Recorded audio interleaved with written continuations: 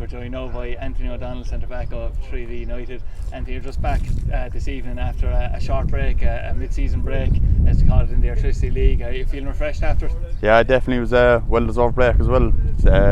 Feeling refreshed now, a nice week off to relax, put our feet up and hopefully come back hungry now and getting ready to get back into things.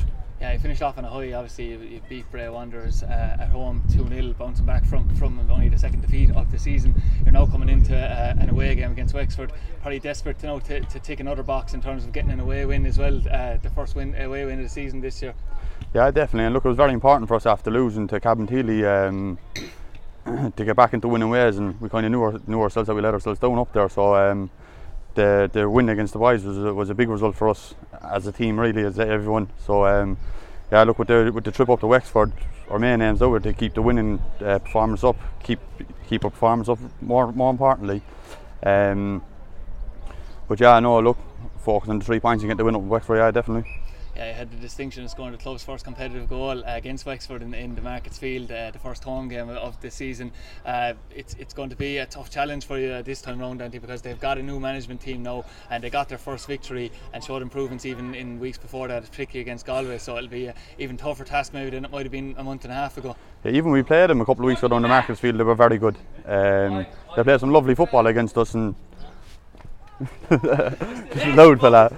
Yeah, no, we played some lovely football against. Or they played some lovely football against us the last time we played them. But yeah, no, look, there won't be no easy game up there. The results seem to be going their way now.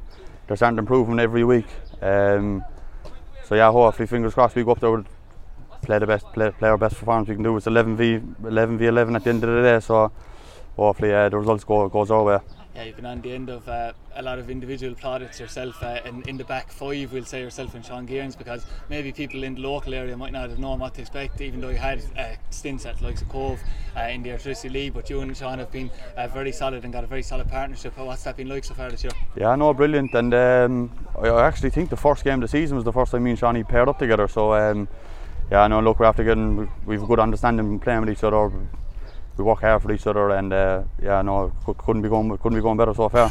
I know you're under strict instructions not to be talking about playoffs or anything like that, but we aren't halfway through the season yet. There's another maybe 4 to 5 games before we get to that halfway point, and you're at the moment in the mix, shall we say, in 4th position.